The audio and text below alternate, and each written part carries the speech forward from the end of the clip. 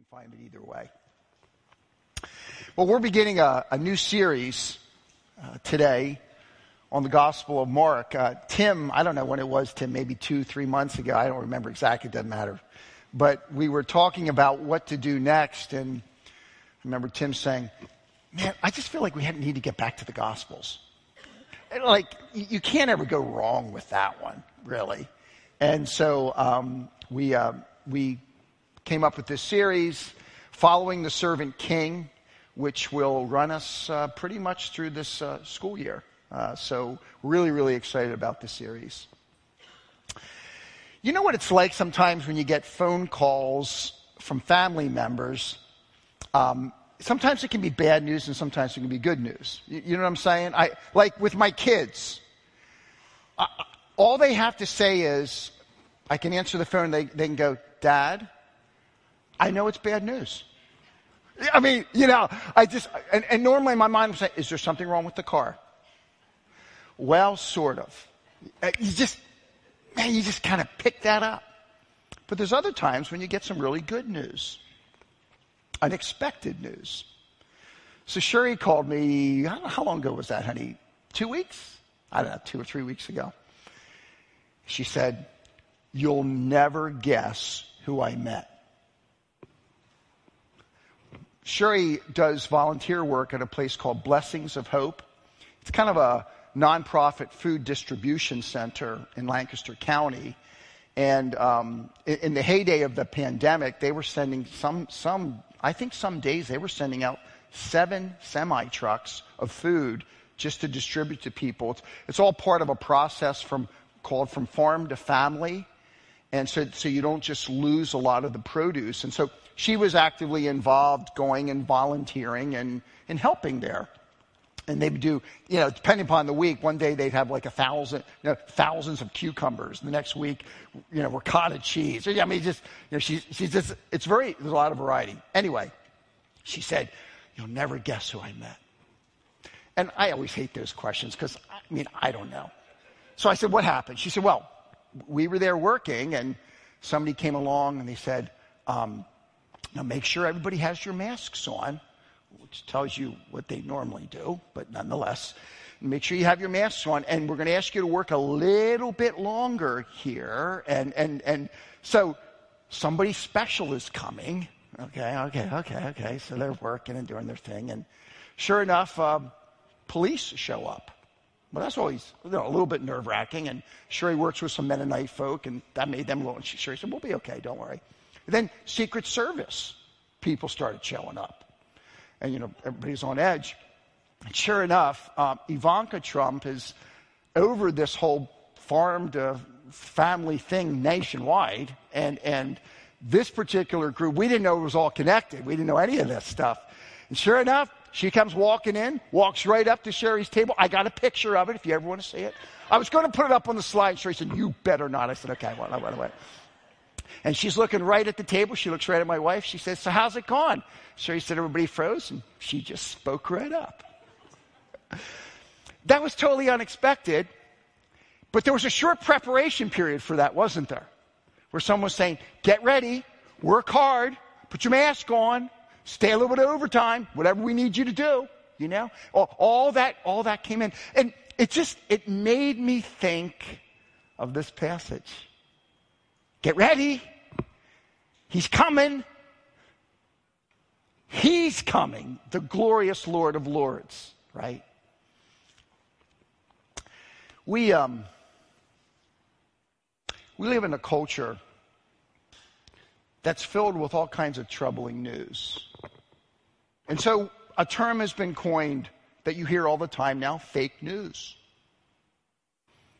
Bad news. The other night we turned on the TV at 11 o'clock. We normally try to go to bed by then, but we flipped it on. We wanted to see some local news. Actually, we wanted to see the news about her coming and visiting. We thought, we'll see. And once it finally came on about it, but like, this guy was murdered, and this thing has gone terrible. And about 6-7 minutes into the thing, we're going like, everything they're saying is bad news. Like, is there anything positive in this world? And then at least they threw in this, this one thing. Do you feel like that sometimes? Pandemics and wildfires and hurricanes. What's going to happen now with the whole Supreme Court? You know, and tension there and riots and...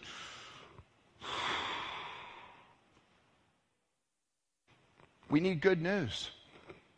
We desperately need good news. In the first century, they were looking for good news. I'm a bit of an historian of this time frame. It's an area that's always intrigued me. So I did some graduate work in this area. And if you track with the time period when the Romans came in 63 BC, pretty much took over Judea and Palestine and that entire area, you have this ongoing kind of groaning sense amongst the people who feel we need deliverance. Now, unfortunately, what they tended to emphasize was political deliverance. I'm going to read something to you. It's from one of the, what we call intertestamental Jewish texts that is written shortly before the time of Christ. I'm just going to read one excerpt from it. It's entitled the Psalm of Solomon. It's not really written by Solomon. It's pseudepigraphal, but doesn't matter. But in chapter 17, let me just read a couple verses, because here's what it shows me. It shows me what people were thinking and feeling in a time of bad news, who were looking for good news. They didn't like their situation. They didn't like what the Romans were doing. They didn't like injustice. They didn't like oppression. They didn't like all kinds of things. It's not the way life is to be. So the writer of this particular piece says this: Behold, O Lord, raise up unto them their king, the son of David, at the time known to you, O God, in order that he may reign over Israel, your servant. Gird him with strength, that he may shatter unrighteous rulers, and that he may purge Jerusalem from Gentiles who trample her down to destruction. Wisely, righteously he shall thrust out sinners from their inheritance. He shall destroy the arrogance of the sinner as a potter's jar. With a rod of iron he shall shatter all their substance. He shall destroy the godless nations with the word of his mouth. And it goes on and on and on. And it's a heart cry of a people that are saying, we need this king, Messiah, to come and to get rid of those lousy Romans, to get them off our back so that we can be our own nation doing our own thing. That's the good news we're looking for. What they didn't realize is they were misfocused on the good news they really needed. But you can understand that, can't you? I mean, how would you feel in that situation? Wouldn't you be crying out for something similar? Mark. We don't know exactly when Mark pens his gospel. I think good estimate is anywhere between probably sometime in the 50s of the first century. It's debated. It's good men that fudge it a little bit different ways, but I would argue for the 50s. Mark writes this gospel, and what he wants is he wants us to know the good news. And he doesn't want to just give us, let me give you another story that's kind of good news among other stories that are good news. Oh, no. He wants to give you the ultimate good news that usurps all other good news. Do you see? And so in these first 8 verses, I want to look at the wonder of the gospel that we see in verses 1 to 3. And then the messenger of that gospel, John the Baptist, in verses 4 to 8. So pretty simple. Look at the wonder, and then look at the guy whose job was to say, it's coming. Okay? And then make some applications to our own life. I'm going to give you a history lesson. Try to stay with me, okay? I know it could be 9 o'clock in the morning, so we're back to 10:30, so you should be able to track a little bit better, okay? Okay. But I want to give you kind of a feel of something that I think is really, really important. Jesus is born around 5 or 6 BC, okay? And as you know, he dies around 30 AD, right? So we got that framework. Prior to Jesus, in 27 BC, you have Rome becoming an empire under Augustus. Octavian, they called him Augustus. So Augustus rules for a period of time to about 14, and then Tiberius rules for a period of time. Jesus would have had his public ministry during the time of Tiberius. And then there's a really crummy guy that we all have heard of before called Caligula. And then a guy called Claudius. And then our favorite, Nero. That was all part of a particular dynasty. There's an inscription that was written. And here's something else. Think about this. Mark is writing his gospel within the context of Rome itself. Just these moving parts. I don't know. Is he writing specifically under Caligula or Claudius or Nero? I don't know. There's problems there with everyone. But I'm going to read an inscription to you. If you were living in the ancient world, you would have seen this stuff all over the place. Listen to what it says. I'm going to read it slow. The birthday of the god Augustus was the beginning of the good news for the world. Do you hear that? You're living at this time. You lived by inscriptions and by statues and the kinds of things that you could see. That's how that they would pass on their propaganda to the world. And you would see things like this. The hope of the world, the good news of the world, the beginning of the good news for the world is Octavian, Augustus. And there's his dynasty. What happens is, as you track with his dynasty, he dies of a natural death. Tiberius does. Caligula is stabbed to death. He's assassinated. Claudius is poisoned. And Nero commits suicide before somebody else can kill him. Does that sound like the kind of world you want to live in? And you're living in a world that's saying the answer is political. It's Augustus. It's a whole reign that goes from him to Nero. And Mark, who is writing in a Roman context, look at how he starts his book. The beginning of the good news about Jesus the Messiah, the Son of God. How do you think that's heard in a Roman context? We think it's this. And Mark says, no. It's much bigger. You will not ultimately find hope and deliverance in political figures. Now, folks, that doesn't mean we shouldn't be good citizens. That doesn't mean we shouldn't vote. Everyone in here should vote. Everyone out there, everyone should vote. That's part of your responsibility because God sets up kingdoms. So I get that, okay? So I'm not minimizing that at all. You should be a good citizen and do that. It's your job. It's your responsibility. However, it's not the most important thing.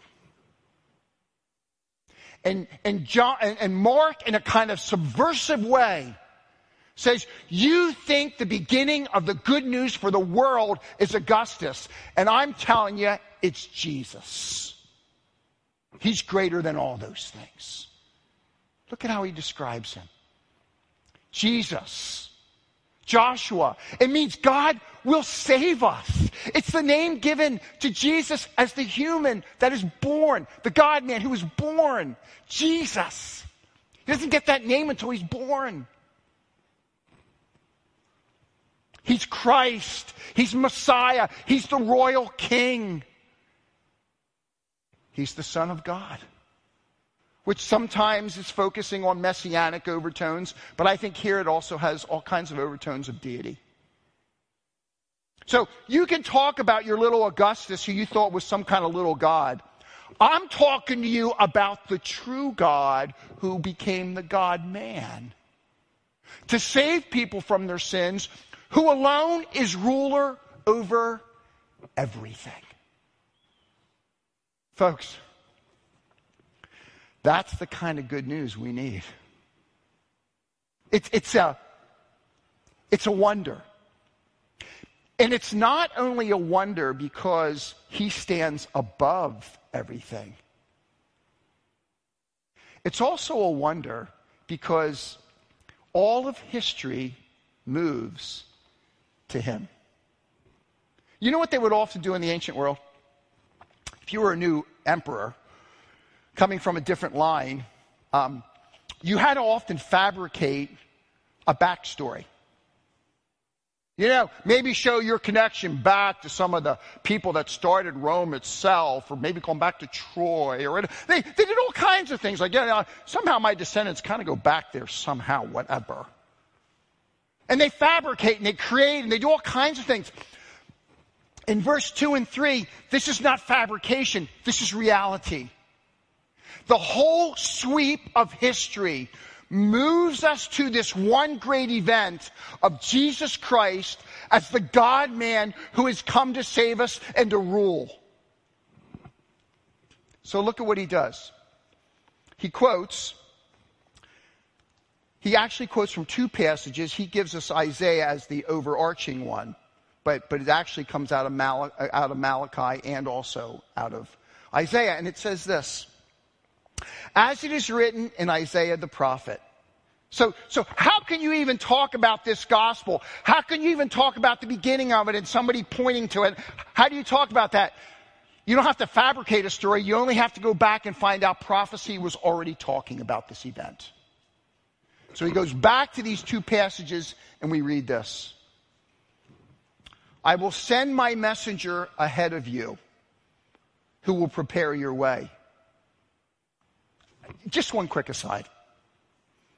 If you go back and read Malachi and Isaiah, you will find that the individual that's being talked about being prepared for is Yahweh God.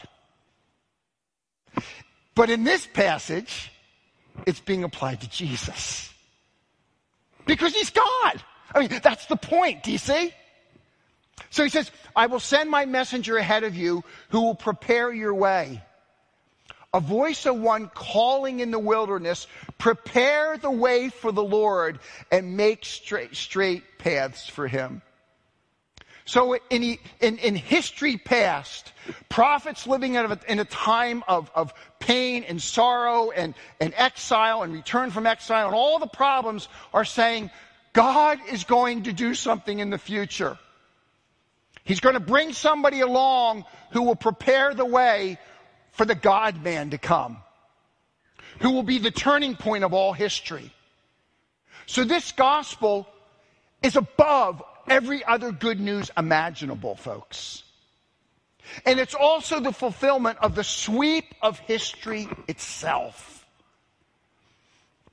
I mean, we're only 3 verses into this book, and Mark is overwhelming us, isn't he? He's saying, this is the wonder of the good news. Do you think that gave hope to Christians living in a Roman setting who were wondering how they were going to stand for their faith in a world of opposition? Do you think these words would help them? Oh, immeasurably. Do you think it helps Christians sitting in pews and seats in New Jersey, and all across America and all across this world? Do you think it helps our brothers and sisters sitting in seats or sitting in house churches worried about what's going on in China and all around the world? Does this, you know what I love? True good news is never exclusive. It's good for all. Doesn't matter where you live. Doesn't matter what you're going through. This good news is good news for all Christians then and now. And Mark wants you to know, coming right out of the get-go, this is wonderful. It's above all. Caesar has nothing to compare to Christ. And this is the fulfillment of history itself. It is a wonder. So Mark is going to pen this book. And he writes this book. There's some debate exactly how to break it down, but I would argue that there's two basic movements in Mark's gospel. And in the first movement, he wants us to embrace the fact that Jesus is the Messianic Son. By what he says and by what he does with people, and you're going to stand back and you're going to watch and you're going to go like, wow, like that's what it's all about.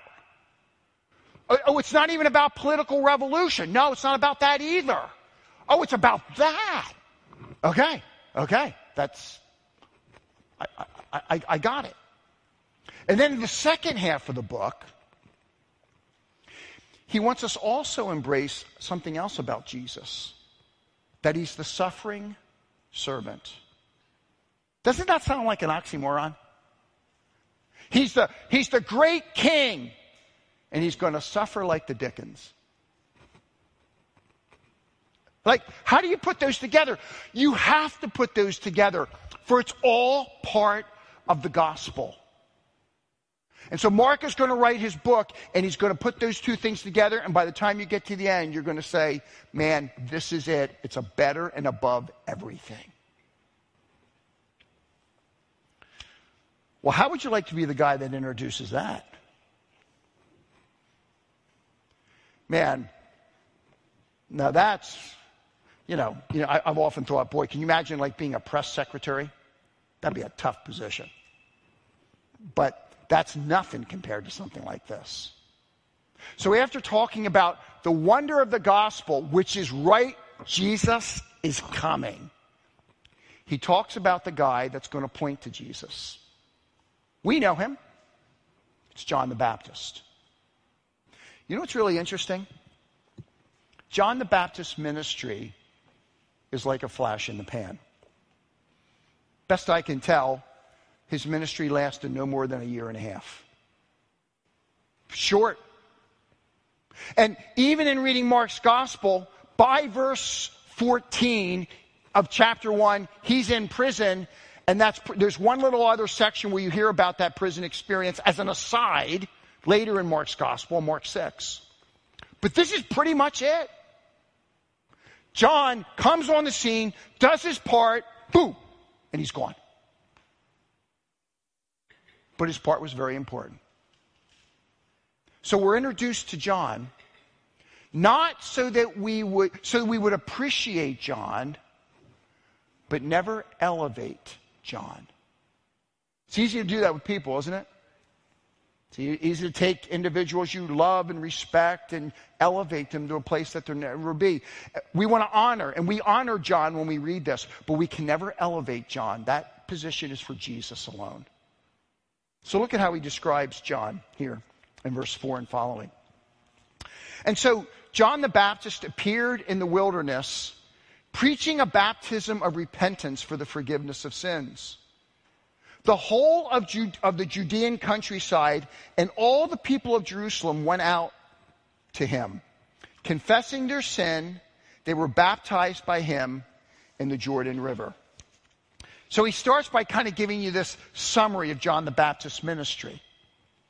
It's interesting it's in the wilderness, isn't it? And scholars have wrestled with what that's all about. But it's very likely that when you think of the wilderness, you think of a lot of different things. But remember, it was in the wilderness that Moses led the people ultimately to the promised land. And I think the fact that John appears in the wilderness, well, Isaiah said he would, okay, is showing us what we need is we need someone to take us where we need to go. Someone other than Moses. The wilderness is the place where we're hopeless, but we can go somewhere. And the wilderness is also removed from all the religiosity that occurred in Jerusalem itself. So it was both separate from and a place to prepare for, all at the same time. And John the Baptist baptized, immersed the people. And as he did that, he said the baptism was a baptism of repentance for the forgiveness of sins. Now let me be real clear on this. Baptism is not efficacious. In other words, there's not something that happens. If I take you and put you down in water, it's not like, da-da, woohoo, hey, whoa, that was magical. It's not the point. Rather, it becomes an occasion or a platform to express what is already in the heart, which is a heart that is marked by confession of sins and repentance. And so this is a baptism of repentance for the forgiveness of sins. What is it that results in forgiveness of sins? It is the repentance. It is not the baptism. Baptism is merely the occasion. But here's what I want you to see. Just like in their day, in our day, politics were everything. And John comes and says, what you need is not to start organizing into military bands and getting as many swords together as you can, because we're going to nail these Romans. Let's be all ready when this king comes, and we're going to rah, rah, rah, let's go. That's not what he says at all. He says, if you're going to be ready for this king, it's all about what God does in your heart. It's the spiritual. So what you're doing now is showing that in your heart, you're saying, God, I can't, and I need you. Father, my deepest need is not to change my circumstances, make the politics better. My deepest need is the forgiveness of my sins. See, John gets that from the get-go. And so even in what he's doing in preparing, it's going to continue, because Jesus is going to say, repent for the forgiveness of sins, isn't he, when he comes on the scene. So when you just kind of summarize John's ministry, he comes in the wilderness and he says, get ready, because your answer is not bound up in politics or any other thing you can think of, social change or any of that stuff. It's bound up in the spiritual, where God changes you and forgives you from the inside out. Then you get kind of a closer look at John in verses 6 to 8. Notice what it says, because it describes him. So what's this guy look like? I mean, not real impressive, but real important. Can you imagine the anticipation these folks had after doing this? Do you remember that old, I don't know, this may date me. I don't think it's on commercials anymore. Remember that old Heinz ketchup commercial? The jingle goes something like, anticipation is making me wait. You can see why they don't have me on the worship team. Okay. But does that sound like familiar to anybody out there? You know what I mean? It may be true of Heinz ketchup, whatever. But it's really true of this period. I mean, anticipation off the charts. So this guy comes in nice flowing robes with all kinds of servants around him. Not exactly. Look at what he looks like. Verse 6. John wore clothing made of camel's hair. Okay. Well, I don't think I've ever done that myself, but that's what he has on. With a leather belt around his waist. Okay, all right, so he's probably not the most impressive. Although, when you hear that description, there is somebody in the Old Testament you would immediately think of. Do you know who it is? It's Elijah. Elijah dressed like that. If you go back to Kings, you'll read about that. And so, and we know later in John and the Gospels, he is compared to Elijah as an Elijah-like figure. So, for us, we're thinking like, I don't know, like just kind of wearing camel's hair, and then there's this little belt, probably had long hair and beard and everything else. So, I don't know. You kind of think like, is that the guy? That's the guy. That's the guy, because the Elijah figure which was promised in Malachi is here. And when you see him, again, God is fulfilling his word. But we look at it sometimes and go like, not exactly. But what did he eat? He ate locusts and wild honey. I like honey, actually. But I like it on toast with peanut butter or almond butter or in my tea. I love honey. But I love a lot more than honey. Well, this guy does get his meat of sorts, but he gets it from locusts. I won't ask you, but I can't imagine. Has anybody in here ever eaten locusts? If you have, don't raise your hand, okay? Because we don't want to talk to you. I'm just wondering. Actually, in the book of Leviticus, the Jews were allowed to eat locusts. And there's a later Qumran writing, a Dead Sea Scroll writing from Qumran, that actually tells you how you can actually prepare locusts, if you ever want to find out. So if you ever want to do that in your diet, just let me know. I'll show you the art, show you the passage. So, people are thinking this way, but the Qumran community was also a desert community. They were far away they were away from Jerusalem itself. So it all kind of makes sense. And this guy is eating very simply in the desert. He's in the desert, looks like a wild man, reminds you of Elijah. He's getting his protein. Get some sugar, natural sugar in the honey. But that's kind of it. About that time you could say like, wow, we ought to elevate that guy. We ought to come up with billboards that say, be John the Baptist. Follow him. But look at what he says.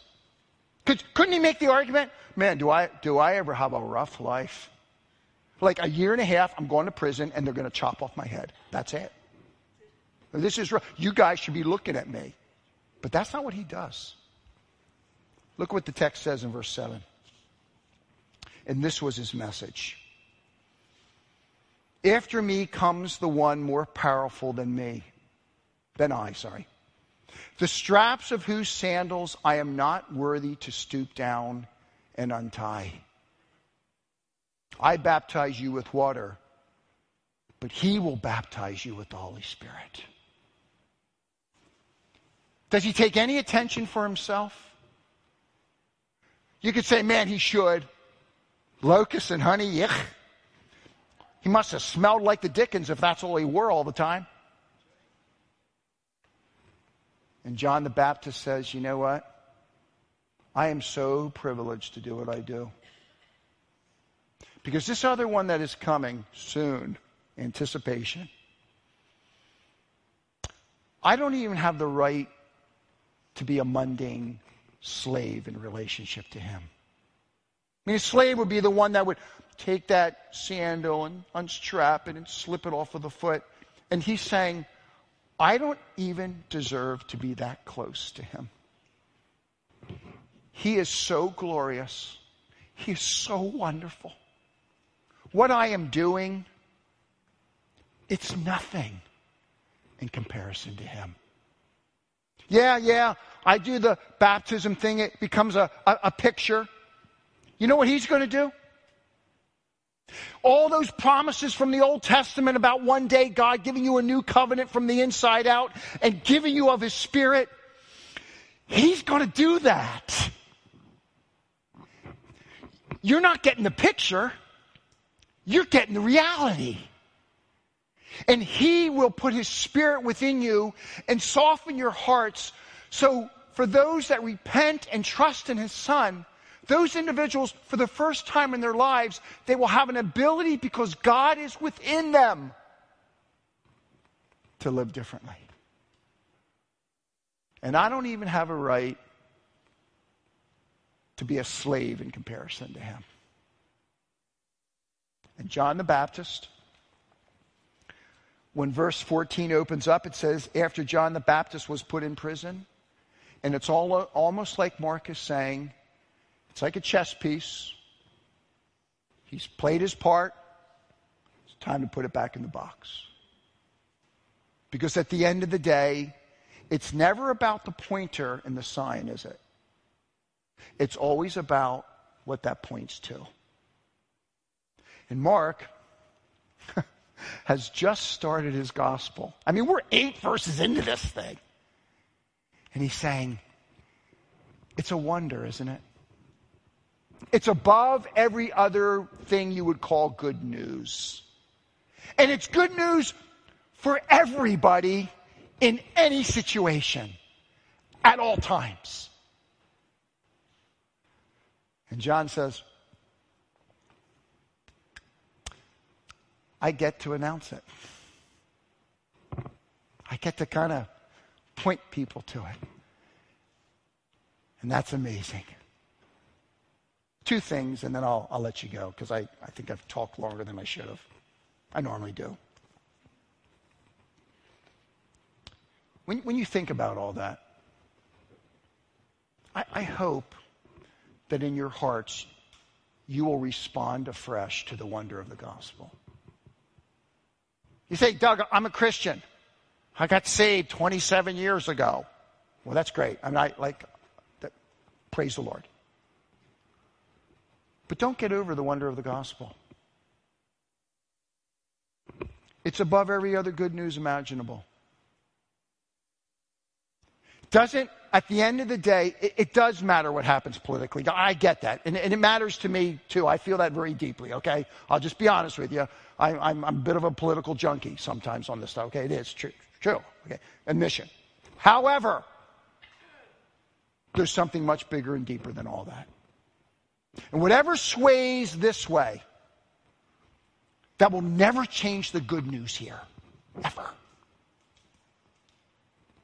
And so we can go forth with confidence and we can say, God, thank you so much that I've got the good news that nobody will ever vote out.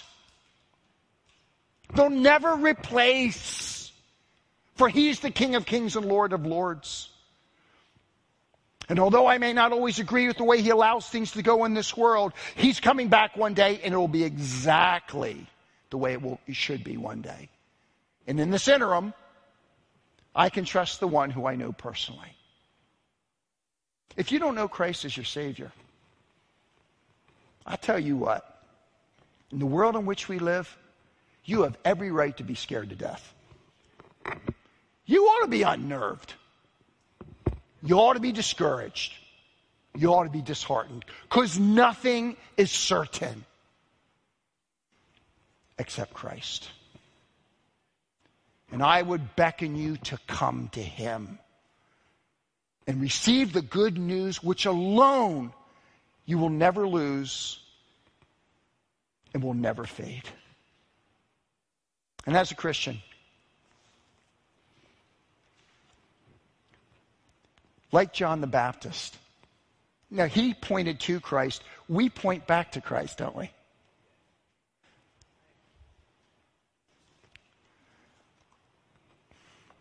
Do people get on our case? And yes, it's all true. It's all true. And I don't want to minimize any of that, okay? But look, folks, it is the greatest of all privileges in the world to point people to Jesus Christ. Yeah, but they yell at me and they say mean things. I know, and I don't like it either. I'm not a masochist. I would like everybody to love me and be really nice to me all the time. I get it. But I get to point to him. I get to point to one who I don't even deserve to serve. Because the news I have is the best news in the world. Will you let that good news change the way you think? Change the way you feel? Because, brothers and sisters, that good news we can never lose. Father, it's hard to preach on this, Lord, because I don't think I can ever do justice to the wonder of it.